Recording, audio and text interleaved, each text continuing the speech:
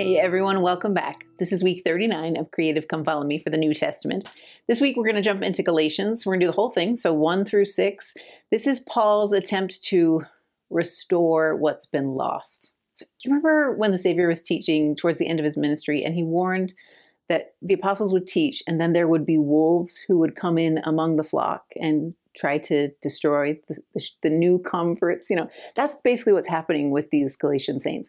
They are mostly Gentiles because of the region that they're from. So these were not people who grew up as Jews and didn't live the law of Moses. They converted to the gospel through the efforts of people like Paul. And now that Paul has been out to other places and not right there with them, they're having this other influence impact them. Basically, there are those who believe that Jesus Christ is the Messiah, that Jesus Christ provided this gateway through baptism, that they need to be Christian, but they're starting to plant seeds in these new converts' hearts that to really be successful and to actually gain salvation, you need the law of Moses. They're teaching this alternative Christ. The reason I say that is because Christ fulfilled the law of Moses. He declared it fulfilled. So he made sure people understood that you don't need this anymore for salvation. What you need is me. What you need is what I offer you. And so they're teaching this hybrid version of salvation. And Paul's job is to reclaim and to reignite the fires that were once there.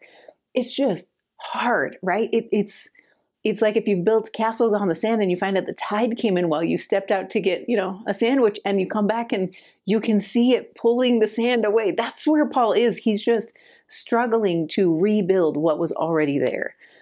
The visual that always helps me when it comes to this kind of apostasy is hypothermia. So we talked about this a little bit in the Book of Mormon, but I really think that visual helps me understand what's happening, because as they step away from the full covenant path and take on this hybrid approach that these other false teachers are giving them, they're stepping away from warmth. And the further and longer they step away, the colder they get. What's really tricky about hypothermia is if you stay in that state long enough, you start to think you're warm. Like, have you ever seen one of those documentaries where they show people who have been suffering from hypothermia and they've got blackness on their digits and their nose and like everywhere, but they start taking off clothes because they think they're warm. And that's usually what causes death. I feel like that's what happens as we step away from the covenant path. It's this really subtle shift in temperature, and we don't even really notice that we're cold. And then by the time we get really cold, we're like, something shifts and we think, maybe we were never warm in the first place. I don't need all these layers. Like there is this shift. So Paul's job is to reignite. That's what he wants to do. The Spirit's already with these people. He wants to reignite. The way he encourages them is to remember. Remember your conversion story. Remember where you came from and what you felt already. Remember the Savior and his promises. Don't forget the warmth. I feel like that's Paul's message. He is somebody who is going to light fires everywhere to try and reignite belief and testimony, and it's powerful. I promise you're going to love it. His strategy is one of inviting us to use agency, to stand and grab hold of the freedom that this covenant offers, the true covenant, the full covenant that the Messiah brought with him. This promise offers freedom, and he wants them to grab it with both hands. And I think he wants the same thing for us. So there's plenty to study, you guys. I promise. It's a really good week of study. Grab your scriptures, grab your notes. It's time to get started.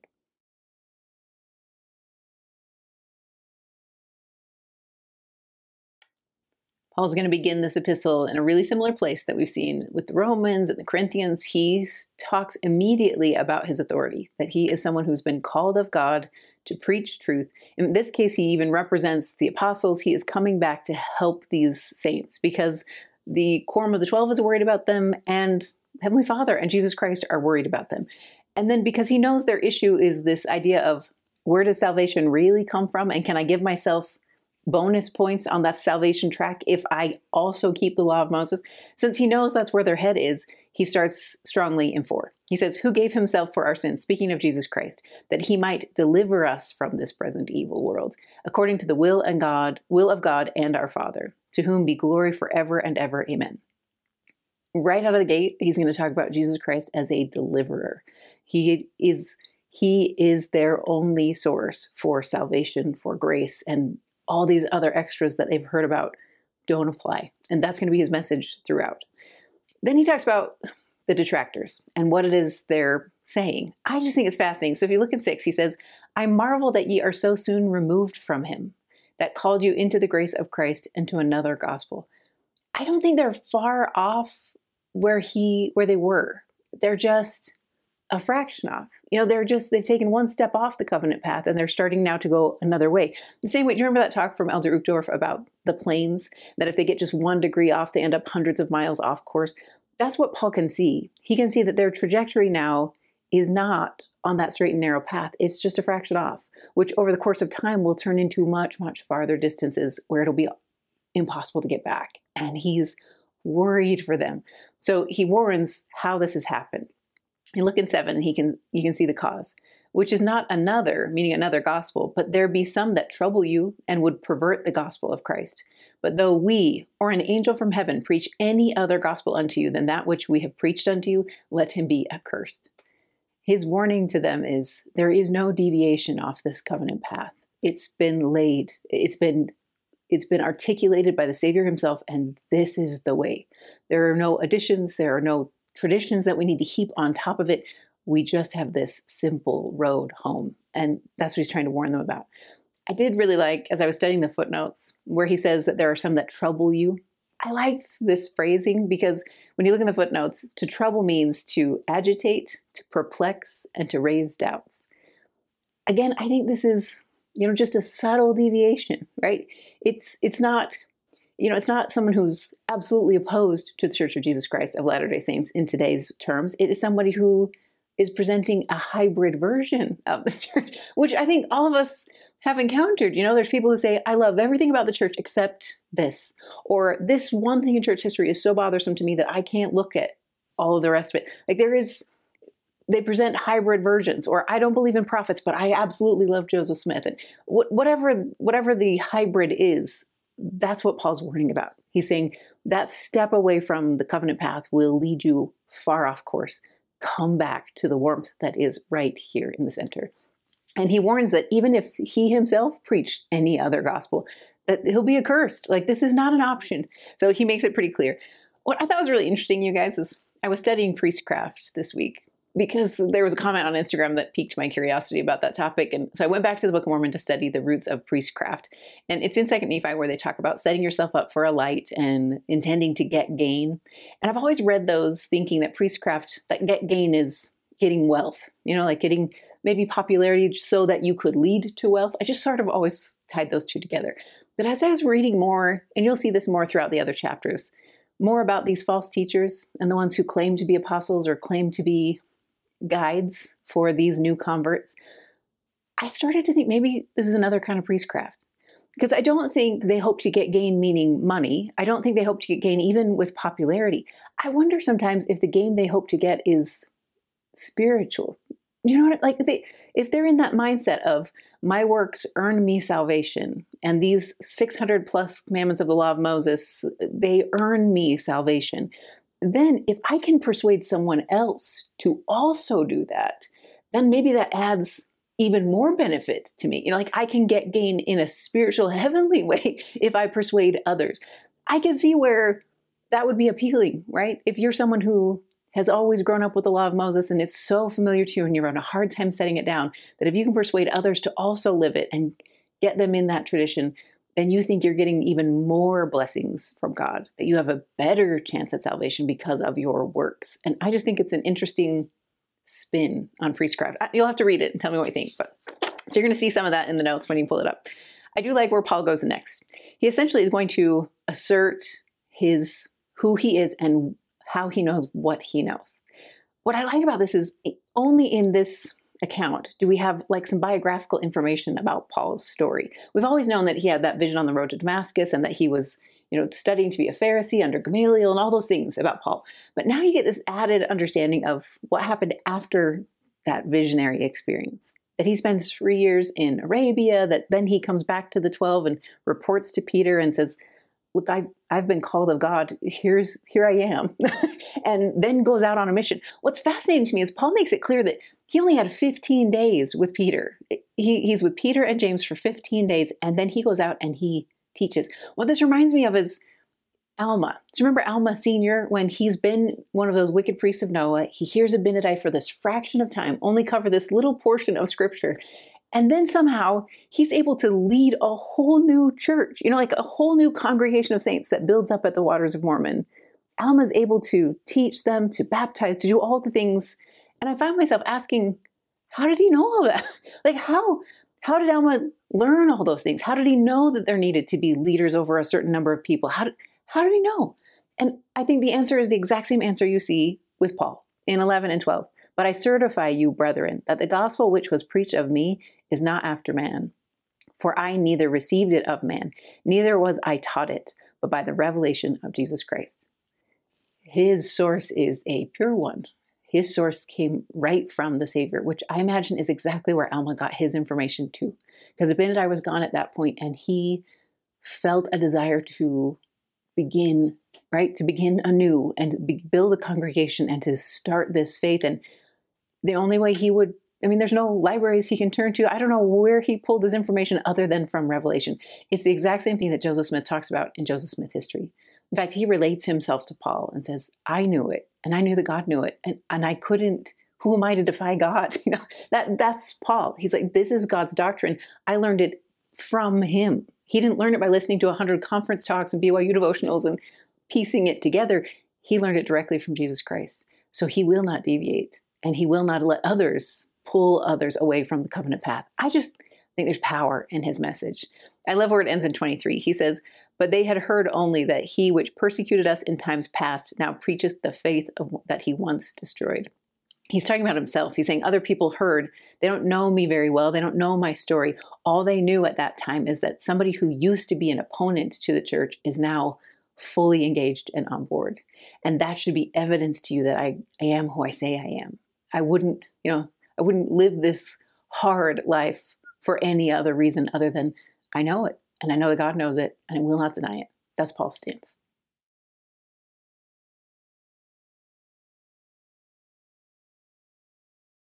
So Paul, like most of our missionaries out there, learns the gospel on his mission. I think he certainly had a beginning before he went to go preach the gospel to the Gentiles. But just like many of our sons and daughters who go out, I think his testimony solidifies and he gains revelation and understanding in the process of teaching this gospel to others. So after 14 years, he comes back to report at Jerusalem to let people know how things went. And so he's going to report back to Peter. What's interesting about this chapter is there's a bit of I don't know what you'd call it, a disagreement between Peter and Paul. And you can easily focus in on the disagreement that happens with Peter and Paul. Essentially, what happens is Paul comes up to Peter and says, how dare you not eat with the Gentiles? It seems like, and we only have Paul's side of the story here, so I'm not exactly sure how this all shook out. But when Paul sees Peter, where he used to eat with Gentiles, now has chosen, or in this particular situation, has chosen to pull away from eating with Gentiles so that he can eat with those who follow the law of Moses.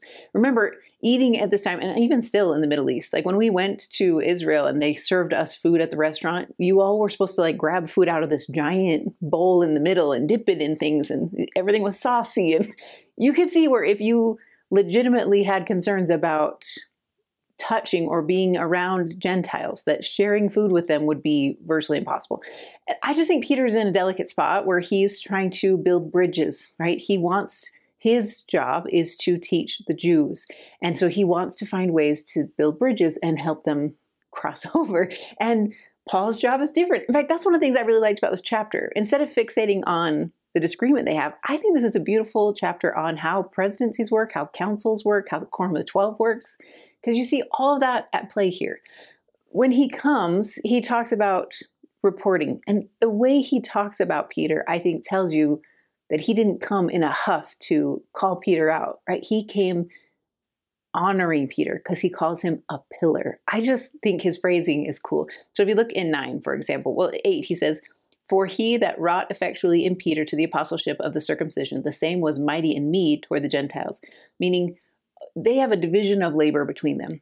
The same way the apostles in the Quorum of the 12 today, some are over temple and family history, some are over missionary work, some are over priesthood and family. They have different areas of emphasis. And then every couple of years, they shift around so that they all get a chance to see all the different workings of the church. I get the feeling that that's sort of what happened with Paul and Peter. Peter's job was to teach the Jews, and Paul's job was primarily to teach the Gentiles. Now, neither of them have these boundaries set up. We saw that with Paul, right? He would go to a city, he'd set up shop at the synagogue, basically, and start with teaching the Jews. But I think his emphasis and his focus was supposed to be on the Gentiles, where Peter's emphasis was supposed to be on the Jews. So he kind of stays in that Jerusalem area. So that's kind of the background. What I like is that when Paul approaches this topic, he describes Peter as a pillar. So in 9, he says, "And when James and Cephas, or Peter, and John, who seemed to be pillars, perceived the grace that was given unto me, they gave to me Barnabas, the right hand of fellowship, that we should go to the heathen, and they unto the circumcision." When they see the goodness of Paul, especially after his initial conversion, and they see where his heart is and how he indeed was called of God, they send him to preach to the Gentiles. They stay with the Jews and say, this is going to be our area of focus. Clearly, God is calling you here, go. This still comes through that proper priesthood channel. It comes from Peter to Paul to go out and preach to the Gentiles. And then they get into this situation where Paul is worried because Peter is stepping away from embracing the Gentiles. Paul's just been out telling every one of these Gentiles that you are just as worthy as any Jew. You don't need to live the law of Moses. You don't need circumcision. You have every right to claim all those blessings if you live the Lord's gospel and get on this covenant path. So for him to come back to Jerusalem and see Peter sort of pulling away from the Gentiles, I'm sure rubs Paul the wrong way. But I like the way they handle it. He basically approaches Peter. It says he does it to his face, and that can sound hostile, but I just don't feel like Paul's that way. I don't know. He just doesn't seem hostile to me. But he does approach Peter and they counsel. And what Paul talks about is what he knows about God. And this is what he says in 16. "Knowing that a man is not justified by the works of the law," meaning the law of Moses, "but by the faith of Jesus Christ, even we have believed in Jesus Christ, that we might be justified by the faith of Christ, and not by the works of the law. For by the works of the law shall no flesh be justified. But if, while we seek to be justified by Christ, we ourselves also are found sinners, is therefore Christ the minister of sin? God forbid. For if I build again the things which I destroyed, I make myself a transgressor." Paul's words to Peter are, remember our message. Our message is, you don't need to live these laws. You don't need this extra on top. You simply need to believe in Jesus Christ, and you need to come to him with a broken heart and a contrite spirit. That's his message. And I think the way he says it when he says, if I build these things again, which I destroyed, to Paul, he's basically saying, like, I can't pick up the law of Moses again. No one should. Remember, Paul is training to be a Pharisee. He knows the law of Moses. He probably lived it with incredible exactness. But what we learn through the Book of Mormon over and over again is, even if you live it with perfection, which no one can, you're still a beggar. You still are indebted to God because you cannot earn your way to salvation. That's what Paul's trying to remind Peter of. I don't know that Peter needs that reminder because, again, we only have Paul's side of the story, but I do like that they seem to come to terms. And Paul continues to be a missionary and continues to be an apostle. So clearly they come to terms at some point. In 20, he says, "I am crucified with Christ. Nevertheless, I live. Yet not I, but Christ liveth in me. And the life which I now live in the flesh, I live by the faith of the Son of God, who loved me and gave himself for me. I do not frustrate the grace of God, for if righteousness come by the law, then Christ is dead in vain." Paul set down that old creature, the one that followed every rule of the law of Moses, and he began growth of a new creature. Right?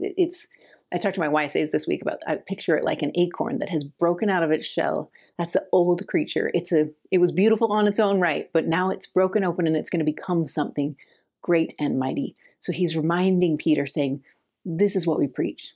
And because this is what we preach, we can't revert back to the law of Moses. Even in these little ways where you think you're building a bridge and you're stepping away from the Gentiles to try and preserve relationships with the Jews, it's not worth it. It goes counter to our doctrine. Let's realign.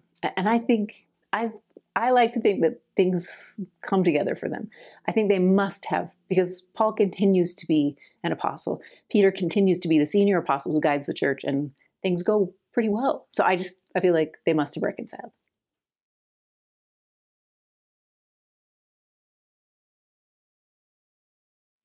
In chapter 3, Paul's going to offer some compelling evidence for why the law of Moses needs to be set down.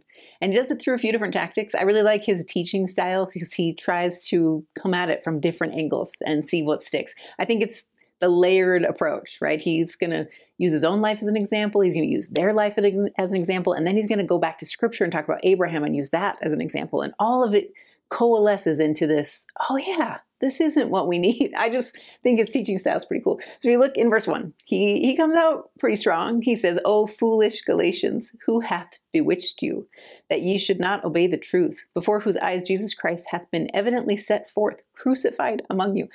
I still think Paul's just kind of gobsmacked at the fact that they were so fast to set down so much good. And so he's still kind of baffled by it, and he's trying to pull things back. I really like that phrase, bewitched. In fact, if you go in the footnotes, it takes you to the Antichrist of the Book of Mormon. What I thought was fascinating is just this week I finished Sherry Dew's book. It's called Prophecy Around Corners. And she has a whole section about this idea of flattery and how flattery is such a compelling enticement of the adversary. And that's really what you see with all the Antichrists of the Book of Mormon. And I imagine that's what you see with these wolves that are coming in, because they are flattering them to say, what really might help or would improve your chances. Or if you just add on the law of Moses, if you voluntarily get circumcised, that will really show God what kind of a disciple you are. That's a different kind of flattery. And I feel like Paul's just trying to push it all back. So he tries to get them to remember. That's one of his first strategies. And 2, he says, "This only would I learn of you. Received ye the Spirit by the works of the law or by the hearing of faith?" Remember, most of these people came from a Gentile background. They didn't learn or feel something with the Holy Ghost because they performed some set of rules and regulations. They felt the Spirit because of faith, because of what they learned. I feel like it's the exact same message we hear in D&C 6. Do you remember when Oliver Cowdery is trying to get revelation, and basically the answer that comes to him is, cast your mind back on what I've already taught you?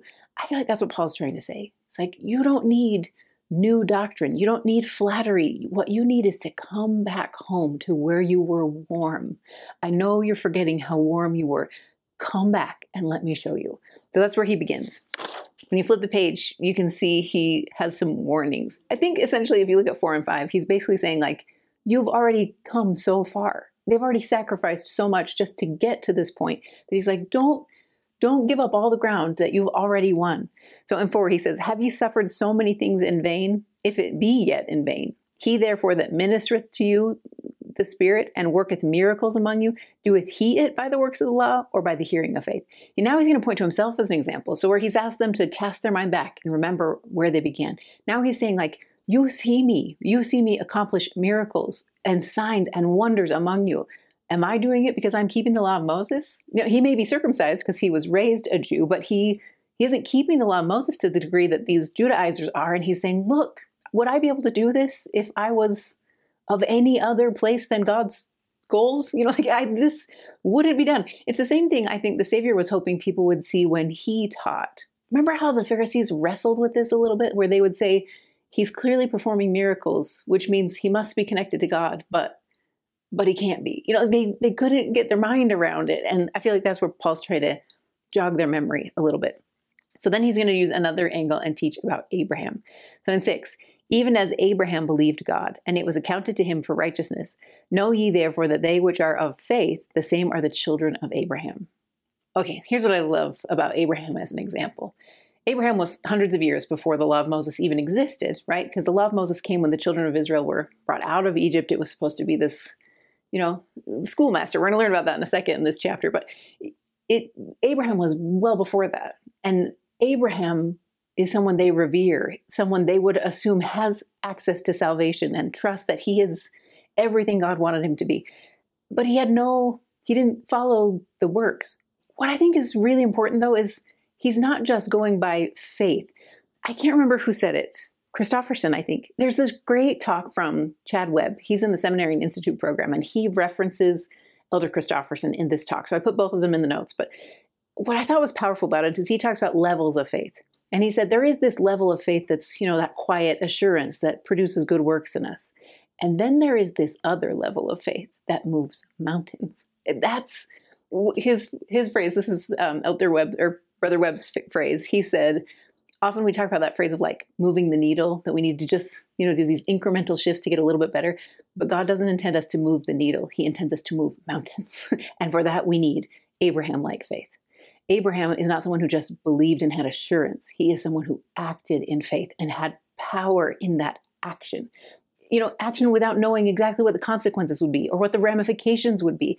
He and Sarah both acted and chose to believe in covenants and promises that they couldn't see immediately. Like Sarah had to wait decades of her life for that covenant promise of a son to be born and still acted in faith. That's what I think Paul's trying to draw attention to.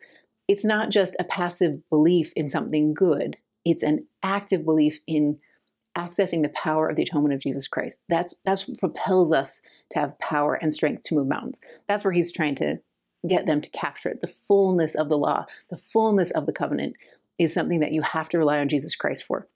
So I love that there was this quote in the notes. It's from Keith McMullen. He said this: "It is founded on truth, this kind of faith. It's founded on truth, preceded by knowledge, and perfected by works." I just love that combination, because oftentimes when I speak of faith, I think it's almost like this blind, like I'm just going to trust and go. And when you think about faith being something that's founded on truth and preceded by knowledge and perfected by works, that's where we get that perfect understanding, right? That this is indeed worth my time, that this is indeed a seed that is good, as Alba would teach us. I think the combination is powerful. Learn truth, seek knowledge, and then go forward. And then this level 2 kind of faith can come your way. You can go in the notes and learn a lot more. There's another talk in the notes from Elder Renland. And we referenced this, I think, in the Book of Mormon when we did an object lesson about fire.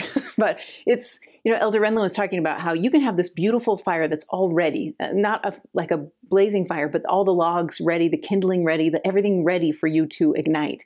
And then there's this one little match to the side. And he talks about how the atonement can be represented by that amazingly infinite wood pile, this potential energy that's sitting there waiting for you, but it does require you to do something. Well, you'll have to read the notes to get his exact quote, but I love that he basically said, what you do, your actions are comparatively almost zero, but they're not zero. They are necessary and they're not unimportant. That ignition of you lighting the match is important to God, and that's that active faith. And when we put that active faith toward this pile that's perfectly given to us by the Lord of power and ignition, then you get this, that's where the power really starts to kick off. That's where you see what God can do with you. And anyway, you can tell this was a part of the scriptures that I just love this week. So go in the notes. You can learn a lot more. His intention is to pull them back to the true covenant. And he's saying that's where this power lies. So that's what he's going to talk about. Remember, his approach is mostly to Gentiles. So he's trying to teach the Gentiles that as you come to Christ, as you accept him as your Savior, as you are baptized and you come into this fold and you live his gospel, you are heirs of Abraham. You are sons of Abraham. A son of Abraham is not just someone who is in that lineage. It's someone who embraces the kind of active faith that Abraham and Sarah demonstrated. That powerful, active, steady faith. That's what he's inviting them to be a part of. So if you look in 22, he says, "But the scripture hath concluded all under sin, that the promise by faith of Jesus Christ might be given to them that believe." This is Paul's fourth teaching tactic. He's saying the scriptures also teach, not just Abraham's story, but all throughout scripture, that this is where salvation comes from. Salvation comes from the Messiah, from Jesus Christ, and from no other sources. So focus in.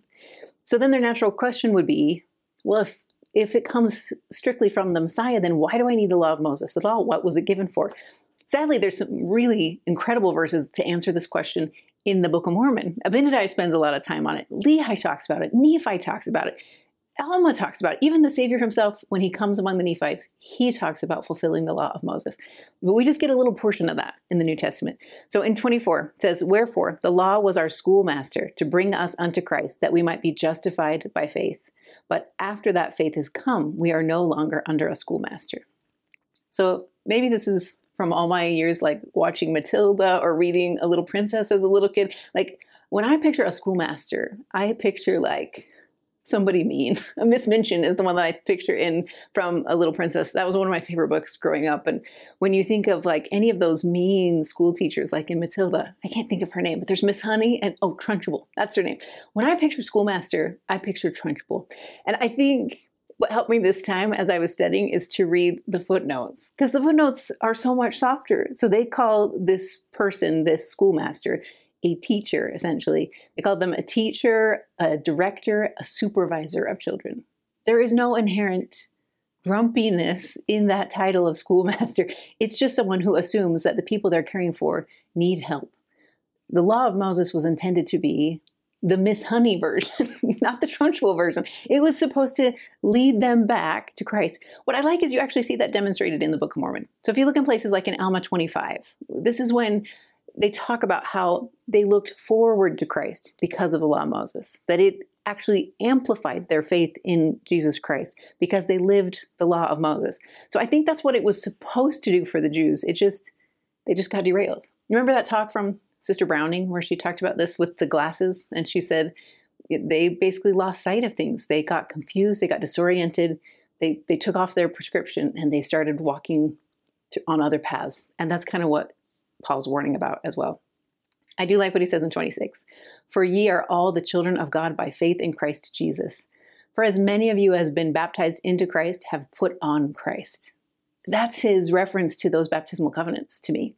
That's him saying, take upon you the name of Christ. You remember I told you that my old bishop gave me that awesome object lesson of putting on a jersey? Bishop Shields taught me this. I'll never forget it. But I love that visual of his name is right emblazoned across your chest.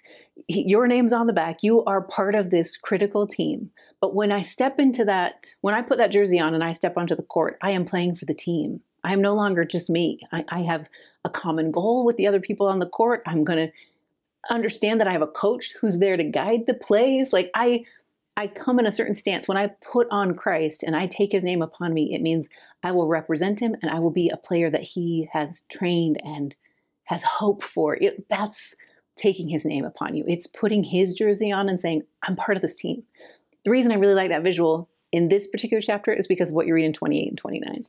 There is neither Jew nor Greek. There is neither bond nor free. There is neither male nor female, for ye are all one in Christ Jesus.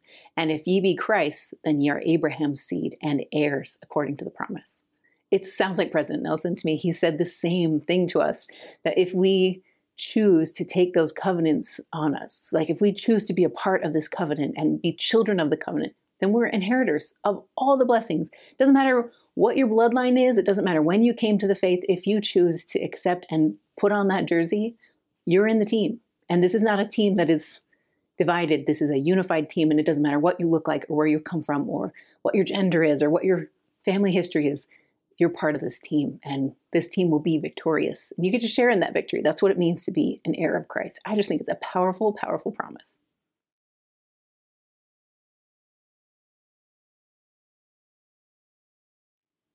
I wouldn't say I was a tomboy growing up by any stretch, but I was never like a princess girl. I just didn't like the princess vibe. It wasn't my thing. It wasn't until I actually studied princesses who were intended to be queens that I started to get into the idea of princess. Because there's a big difference between somebody who's coddled and put on a pedestal and never has to deal with anything difficult and somebody who's intended to rule. When you look at the people who are intended to rule, like a Queen Victoria or even a Queen Elizabeth to some degree, you see that they are tutored and they are carefully guided because they know there's going to be big weight on their shoulders. That's kind of what you want to get the mindset of when you go into chapter 4, because he's going to compare them to royal children, basically. So this is what he says. He says, now I say that the heir, as long as he is a child, differeth nothing from a servant, though he be Lord of all, but is under tutors and governors until the time appointed of his father. Even so, we, when we are children, were in bondage under the elements of the world. He's basically comparing the law of Moses to those governors, saying you're intended for greatness. You're intended to rule. The only way you're going to be able to accomplish that is to accept this fuller new covenant that the Savior brought forth. That means you have to set down that old stage. You can't abdicate the throne. You need to learn what you need to from the law of Moses and then move forward. So that's where he goes next. In 6, he says, or in 4, he says, but when the fullness of time was come, God sent forth his son, made of woman, made under the law, to redeem them that were under the law, that we might receive the adoption of sons. This sounds Book of Mormon-y to me, because it's that message of you are inheritors of something great. You're intended to become like God. You are intended to be heirs, which means you have to learn what you needed to from the governor and move forward. You have to step up to this higher place. 6, he says, and because ye are sons, God has sent forth the Spirit of his Son into your hearts, crying, Abba, Father. Wherefore thou art no more a servant, but a son, and if a son, then an heir of God through Christ. I started to search all my quad for all the different verses that refer back to being sons of Christ or sons of God, and this idea of being inheritors of eternal glory. And they're everywhere, you guys. They're everywhere. I put just a few of them in the notes, but this is not something that's new to Paul's day. It's not new when Joseph Smith revealed it in the Doctrine and Covenants. It's been from Adam's time. Part of the thing we learn from Paul in this epistle is that the fullness of the gospel has been taught from the beginning. His reference is Abraham, that he had a fullness of the gospel, and this, what he's trying to push them towards, step away from the law of Moses and grab onto the fullness like Abraham and Sarah did. We know that Adam and Eve had that same fullness, and that all the dispensation heads had that fullness. So he's trying to get them to realize who they are. To me, this is exactly what we try to teach our kids in young women's and young men's. We're saying, like, remember who you are. Like, you are inheritors of a glorious future. You are dignified. You are brilliant. You are valiant. Step up. Become who you were intended to become. To me, this is a halftime pep talk that Paul can't wait to, he's just trying to ignite the flame, and I can just feel it. In 9, he says, But now after that ye have known God, or rather are known of God, how turn ye again to the weak and beggarly elements, whereunto ye desire again to be in bondage? It's almost like it just breaks his heart. You can feel, he's just like, how? How do you come to this fullness and this beauty and feeling the Holy Ghost, and then say, actually, maybe I want to go back. Maybe I want to go back to how things were. What it reminds me of is back in the Old Testament. Do you remember when we were reading about Joshua and Caleb? Oh, guys, those are my favorite stories. That we did that object lesson with the marbles that you like knock, and then the same number of marbles that come in go out. So here's what's cool about this. Joshua and Caleb in the Old Testament were spies. So once the children of Israel have wandered around in the wilderness, they've eaten manna, they've seen the miracles of God in lots of different ways, and now they're finally at the brink of the promised land. And so Moses sends in spies. He sends 12 spies into the promised land to just survey things. Joshua and Caleb come back with this stick between their shoulders full of fruit, and they can't wait to tell you all the great things that are there, right? They're like, there's so much fruit. It's the promised land. It's just what we expected. Let's go. And the other 10 spies say, oh, but there's these giants and there's these walls and we can't possibly, they are paralyzed by fear. And Joshua and Caleb both push back and say, no, remember who we are. Remember whose people we are. We've seen the Red Sea part. We've seen water gush from a rock. We've seen manna and quail come out of nowhere. We are God's people. If he says it's time, let's go. But because the people listen to the 10 spies who are afraid, everybody pulls back. And I feel like that's what's happening with the Galatian saints. Those who are the false teachers, who are preaching this law of Moses salvation mentality, are afraid. They're afraid to step and grab hold of real salvation. It's hard and scary and strenuous. It's a wrestle to fight for your testimony and to really have a broken heart and a contrite spirit. And they're afraid. And so they're telling other people, oh, no, we can't go there. Let's just stay where we're comfortable. And the Joshua and Caleb's and Paul's of the world are left saying, wow, you really want to go back to the wilderness, the promised land's right here. Look at the grapes. You really want to go back into the desert. Okay. I just think there's the fact that Paul stays and he continues to teach. It's the same thing we saw with Joshua and Caleb, right? They stay. They don't go into the promised land without the children of Israel. They wander with them until all of them die off. And then Joshua and Caleb finally get to go into the promised land with the next generation because they were hopeful and faith-filled. They're the ones that say, like, Lord, give me this mountain. They never lose their momentum for forward movement, and neither does Paul. So you look in 12, you can get a feel for that. He says, Brethren, I beseech you, be as I am. For I am as ye are. Ye have not injured me at all. He's like, all your apostasy, all your falling away is not injuring my testimony. I know who I am. And like Nephi, I know who I've trusted. And we're staying. I'm staying. And so in 13, he says, ye know how through infirmity of the flesh, I preached the gospel unto you at the first. He's talking about that, whatever that thorn of the flesh is. It sure seems like there's something wrong with his vision. At least that must be one of his thorns of the flesh, because that's what he references here. He says in 14, and my temptation, which was in my flesh, ye despised not, nor rejected, but received me as an angel of God, even as Christ Jesus. Wherein then is the blessedness you spake of? For I bear you record that if it had been possible, you would have plucked out your own eyes and given them to me. Like he's saying, you accepted me when I was weak and feeble and, maybe blinded. I told my kids, when I was studying these verses, I started to picture Paul like, if you were in the 90s and you watched Robin Hood, Prince of Thieves, Kevin Costner version, the guy, like the servant guy that's blind because they took his eyes, that's how I started to picture Paul. I'm like, maybe he's completely incapable of seeing or writing or anything, and he's relying on them to just trust that he is, who he says he is. Because he says he can write beautifully through a scribe, but he's not impressive to look at anymore. So I started to wonder if maybe he looks like Duncan. I don't know. Anyway, so you go in the verses and you can get a feel for how that impacted him. What's powerful to me is what he says next. He says, am I therefore become your enemy because I tell you the truth?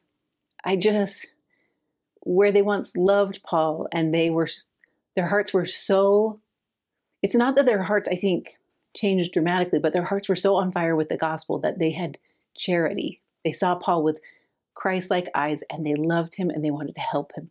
And now, because they've stepped to the cold temperatures off the covenant path, they see him as an enemy. The same way if I come in from the cold, like if I've been out shoveling snow or plowing snow and I come into the heat and I walk right to the fire, it burns. And I actually pull back. I don't have to touch the fire or even be close to it, but the dramatic temperature shift actually hurts. And I think that's where they are. They are so, pulled off that when they see a flaming testimony like Paul's, it's too hot for them and they retreat. And it hurts him a little bit. He's like, I remember how you were. How could you be here already? And then he talks about the people who are pulling them away. So he says in 17, they zealously affect you, but not well. Yea, they would exclude you that you might affect them. He's basically saying like, they're going to try to separate you. Remember how we've talked over and over again, how Satan's goal is not necessarily to get us to sin, but to get us to separate from the power of God. He just wants to pull us apart. That's what these detractors are doing as well. They're trying to get them to separate from Zion. They want them to pull off that jersey and come back to the bench or come back to the stands and lose all the progress that they've gained. And so he says, they're not in this for you. They're in this for them. So he warns about that zealousness and compares it to Jesus Christ, where the false priests are in it for themselves. In 19, you see how Paul's in it. He says, my little children of whom I travail in birth again until Christ be formed in you. This is actually, I think, a little reminiscent of the Savior's words about having us engraved on the palms of his hands. I think it's in Isaiah that you read that prophecy, but I think that's what Paul's trying to say here. He's like, it's almost like giving birth to you again and again and again. I'll stay with you until your testimony is so strong and solid that you can't fall away, until you are like those people in the Book of Mormon that have no more desire to do evil and just want to do good all the time. That's what Paul's hoping for. He then gives them an example from Scripture. He's again trying to compare the law of Moses to this new, fuller covenant, the fullness of the gospel. That's what he's trying to help them see. And so he uses a scriptural metaphor. It's an allegory where he takes the life of Sarah and Abraham and Hagar, and he kind of applies it to the gospel. It's sort of similar how you can take Abraham and Isaac's situation and learn a lot using it as an allegory to understand the atonement of Jesus Christ. When you think about them as types and shadows for Heavenly Father and the Savior, there's a lot to learn there. That's kind of what Paul's going to do here with the story of Sarah and Hagar. Because Hagar was the bondwoman who was given to Abraham when there had been no son. And so Sarah gives her handmaid to Abraham as wife, and they have Ishmael. And then later, much, much later, Sarah finally does have the covenant son by miraculous means, and that's Isaac. So Paul's going to use those two as a comparison. He's going to compare Ishmael and Hagar and the fact that there needed to eventually be separation, the fact that there needed to be a distance because they were persecuting Sarah and Isaac to some degree. And they talked about that division that needed to happen, that this needed to be set down and separated, and this needed to be embraced. This miraculous covenant relationship needed to be embraced.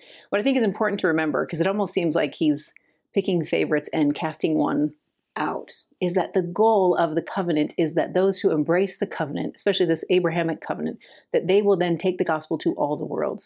So the goal is to focus in on this covenant line so that they can take these promises, right? They can take this priesthood that they're given, and take the gospel to all the world, including all the descendants of Abraham, even the ones from Hagar and Ishmael's line. The gospel is going to go to all, and everybody's invited to play on this team of God. There's just an order to it. Remember how we talked about an orchestra and how he has this planned out, how and when he's going to call different groups of musicians into this music. And that's kind of what you see at the end of chapter 4.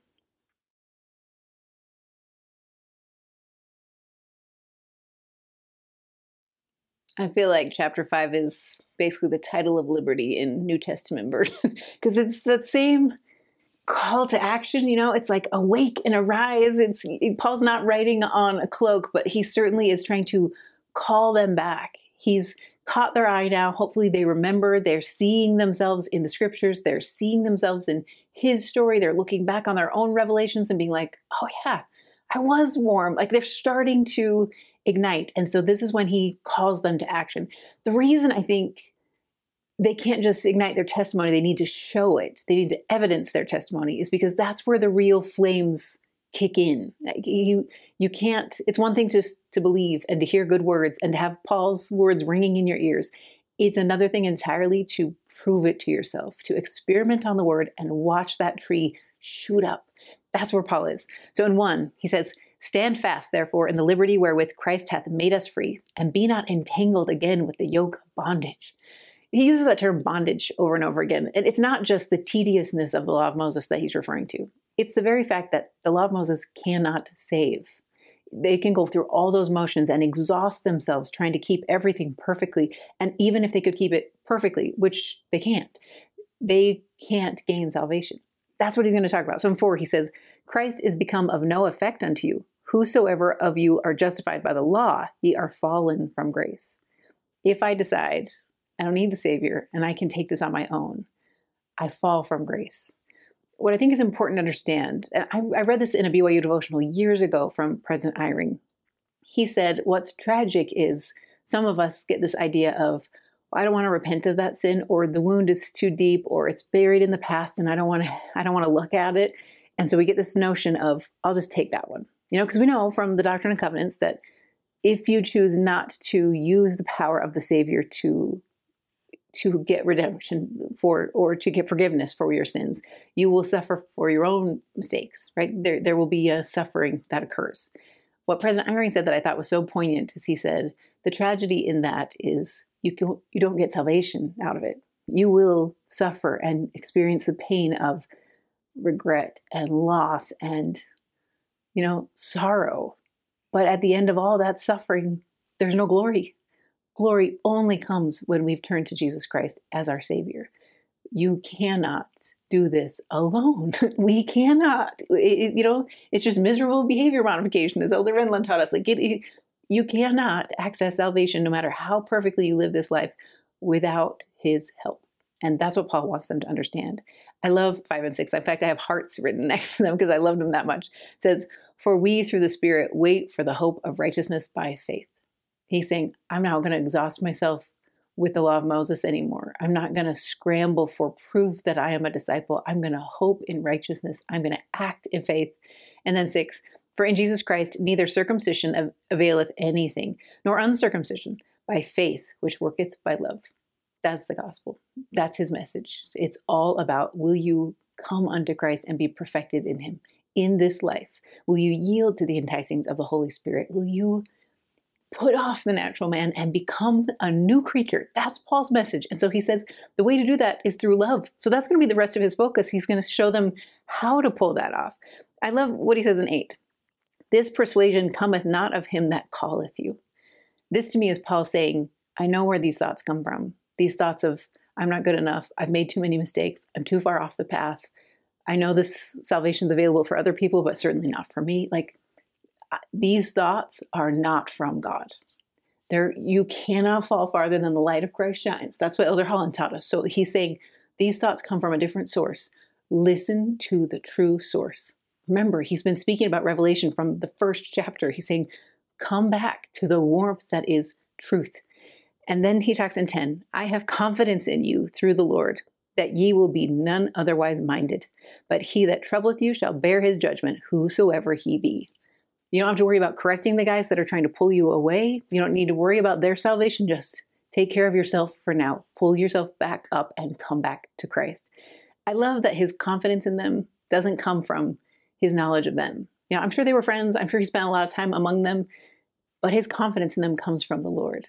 That piece I love, because I think it implies that all of our prophets and apostles who speak of their hope in us and their trust that we can be the things that we're intended to be, like the gatherers for God, or the women that he talked about, that President Nelson talked about in that epic address where he's like, you are the women President Kimball described.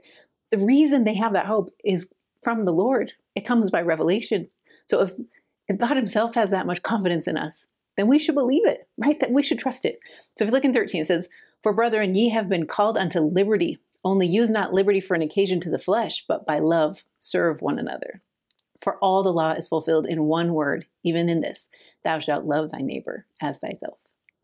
Don't you just love that he's saying, like, all these shrinking thoughts that you have, whatever the 10 spies are that are telling you that the promised land is not what we said it was, and it's too scary, and the walls are too high, and the giants are too big. Don't listen to any of them and focus in on my words right now. I know. Stand in the liberty God has given you. You are not designed to be a people who are under a steward or a governor all the time, constantly being tutored and never being put to the test. You're intended to reign. Step up. So then in 16, he says, this I say then, walk in the Spirit, and ye shall not fulfill the lust of the flesh. Then he talks about how the lusts of the flesh manifest themselves, and he lists all these horrific things that you can do in this lifetime. I won't even pay attention to those verses because I love so much what comes at the end of 5. In 22 and 23, he gives you the opposite of that, which is the fruits. So you have the works of the flesh in those first batch of verses, and now you have the fruit of the Spirit in this second batch. It says, but the fruit of the Spirit is love, joy, peace, long-suffering, gentleness, goodness, faith, meekness, temperance. Against such there is no law. What I love about this, and if you've seen, I put a video up on YouTube like 6 years ago. It was one of the first ones that got a lot of traction online, but about my coming to an understanding of what the Spirit is and how it works for me.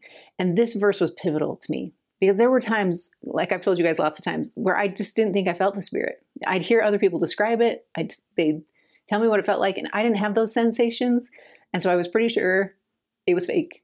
There were times where I was like, I think they're all pretending. And then there were times where I was like, they're not pretending, but I don't feel it, which means something's wrong with me. God doesn't love me the way he loves them. What's wrong with me?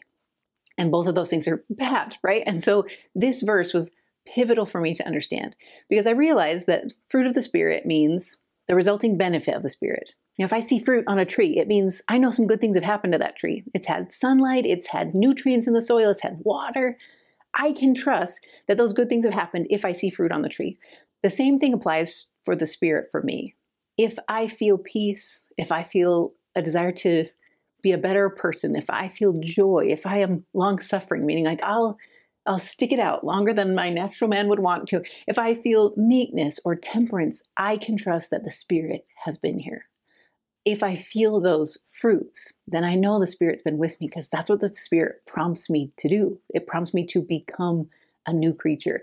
That was pivotal for my testimony of Revelation because now I stop worrying so much about what the Spirit feels like in my body and impressions, and ideas I get that are tangible. And instead I focus on what am I prompted to do? If I'm prompted to do good today, or if I'm prompted to be kinder to my kids than I should have been or they deserve, then I know the Spirit's been with me because I can work backwards. And I think that's what Paul's trying to teach us here. He's saying, if you want to be these sons of God that I've professed that you can be, and I have hope that you can be, the way you're going to access that is by understanding how the Spirit works. If you understand the Spirit and see the fruits, you'll come back to the covenant path. You'll step away from the cold and back to the warmth, and you'll remember who you are. That's what Paul wants them to do. I think it's the exact same reason we need the Spirit in abundance today. Why the prophet urges us continually to increase our ability to receive revelation, because that's where we will find fruit. That's where we'll step away from the cold and back to the warmth of the covenant where we belong.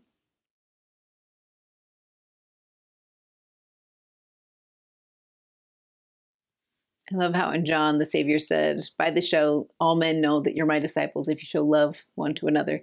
That's Paul's message in 6. It's all about if you want to demonstrate your love, which is what I think they were hoping to do by keeping the law of Moses, right? They were hoping to demonstrate their love and affection for God and gratitude for God by going through all these motions. And Paul's saying, You don't need any of that. In fact, what the Lord has asked us to do to evidence our love is to take care of each other. This is a gospel where we take care of each other. So if you look at verse 1, it says, "Brethren, if a man be overtaken in fault, ye which are spiritual, restore such a one in the spirit of meekness, considering thyself, lest thou also be tempted." I just like this verse because I think Paul is a living example of this, right? He is someone who sees people off the path and he seeks to restore. And he does it in meekness. He does it in truth. He doesn't mince words, but he does it in kindness and meekness. And he casts his mind back on his own situation. Remember, he knows where he came from and how he needed the grace of God. So when other people make mistakes, he's pretty eager to forgive and to restore. I actually just really love that word choice in this verse because I think it means a hope, right? If I'm somebody who's restoring a gorgeous piece of art, it means I'm going to be meticulous and patient. I'm going to expect obstacles. I'm going to expect setbacks. I'm going to, stick with the project until it's finished. You think about somebody like restoring the Sistine Chapel ceiling or any of those things, like they know that the result is worth the effort. And I feel like that's what Paul is demonstrating for us. He's saying, all of you are worth every effort I can give. I will stay here until your testimonies are restored. The other reason I like that word is we live in the time of the restoration, right? The restoration of the gospel, the Savior's gospel has been restored on the earth today with all the keys and all the fullness. But I also like thinking of this as a time of restoration, that our job, our work, is to take the gospel to all the world and to be a light to whoever we can and to call people to Jesus Christ and let his gospel impact their life. I think that's also a work of restoration. It's where we assume that there is glory and goodness under whatever shell is on the outside, no matter how much tarnish and wear and tear and years of, damage have happened. We assume under the surface there is a masterpiece that needs to be brought out, and we're going to take the time and we're going to put the patience in and we're going to stick it out. That's what it means to be in this team of the Savior, where we don't just take his name upon us, but we act it. We act as he would act. We see people as he would see. He sees everybody as a work of restoration. So I kind of love both of those angles. I also think it's cool how in these verses he's warning them and teaching them. So like if you flip the page, you can see that he says, "Be not deceived. God is not mocked. For whatsoever a man soweth, that shall he also reap." I think this is Paul's way of helping them hedge so they don't go too far down the faith road and not on the works road. We know from lots of different scripture that it is our works that evidence our love for God, our gratitude for God, our desire to be like God. We're not earning salvation with our works. That all comes through the grace of Jesus Christ. But it does show where our hearts are and that we're here to care for his saints and be his disciples. So he's going to warn pretty carefully about that. And then he has this call to action in 9. "And let us not be weary in well-doing, for in due season we shall reap if we faint not." I just think there is so much hope in this. First, I think it's important to realize that he doesn't encourage you just to be busier. He says, "Be not weary in well-doing." It's the well part. I think it's important. We're supposed to use those fruits of the Spirit to help us know where our attention should be. What is the best of all of our options? Where do you want me today, Lord? What can I do today? And then listen to the Spirit and let it guide us. That's what I think it means to not be weary in well-doing. It's added to a little bit in the Doctrine and Covenants when he says, "Wherefore be not weary in well-doing, for ye are laying the foundation of a great work, and out of small things proceedeth that which is great." That's the promise. If you just continue and you uphold this covenant and you keep bringing people back to the warmth of the gospel and this covenant path, and you endure to the end, there is peace at the end. There's promise in it. I also love what he says in 10. "As we have therefore opportunity, let us do good unto all men, especially unto them who are of the household of faith." This is his invitation. It's so simple. Instead of worrying about all those small commandments and what you need to wear and how you need to break your bread and how you plant your fields and how many oxen you can strap together, set all that down and just do good. What I like about this is it's echoed in the Book of Mormon as well. You hear this in Moroni. This is another one of those verses that taught me about the Spirit. This is what it says in Moroni 7:13. "Behold, that which is of God inviteth and enticeth to do good continually. Everything that inviteth and enticeth to do good, to love God and serve him, is inspired of God." The reason I like that when it comes to Revelation is I can trust that anything that I feel or any desire I have to do good, I can know is of God. When you wrestle with Was that inspiration or was that just my own thoughts? If it's prompting you to do good, you can trust that the source has to be God. There are any number of good things you could do at any time. So you can trust that if you're being prompted to do good, it is coming from God. And what I love about that is he is the high priest of good things to come. He is someone who encourages us and guides us toward good so that we can accomplish great works, so that small things can turn into great things over the course of time.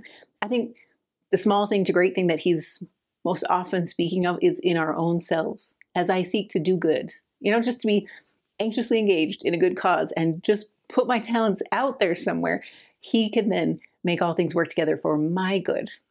I am the small thing that can become something great as I bring other people in, as I use my talents and my time and my energy to try, right? To try to lift the hands that hang down. That's his invitation.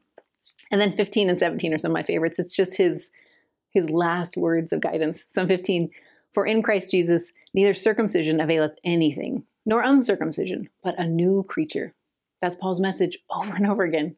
Set down all this extra baggage, all these old trappings of the covenant that is now fulfilled, and pick up what can change you, what will motivate you and bring you joy and peace and long-suffering and comfort, all those gifts and fruits.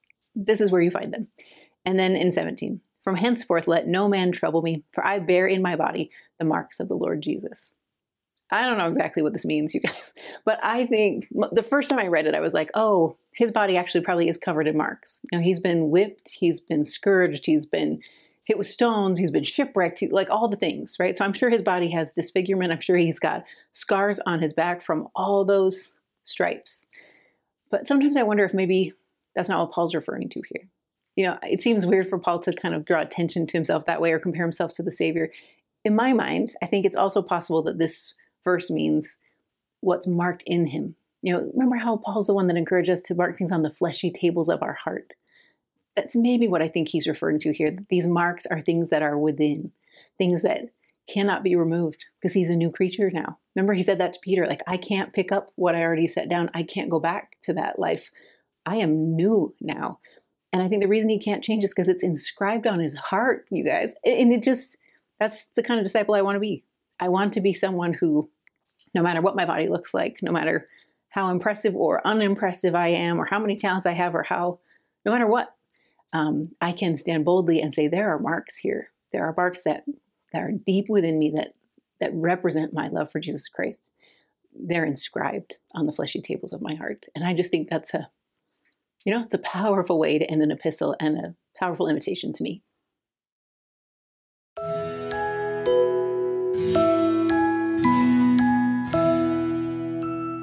Hey guys, welcome back. This is the creative side of week 39. So this is where I try to take some of the principles we learned from Paul and apply them to our everyday life in ways that are surprising, maybe is the right word for it. My goal is to always entice your kids to want to learn more, whether they be kids that you're teaching at home at various times throughout the week or in a class or in seminary. I don't care where you're teaching. I hope you just put some ideas to the test. I think it's a really fun way to tie the scriptures to their everyday, day-to-day lives. And there's some really fun ways to do it. So let me walk you through what you need. And then for those of you who are on the full course or listening on the private podcast, I'll take you through each one individually and then give you access to the notes and the printables so that you can pull these off in your classes. But I think you're going to love this week. Okay, first off, it's the end of a quarter. If you haven't noticed on our great big chart that we follow, we're at the end of that third quarter, you guys, which means it's Kahoot week. So thanks to Hannah, my daughter, we have created a Kahoot together to challenge your quarter 3 skills. So where we got all the way up through the end of the Gospels with the last quarter, now we're going to cover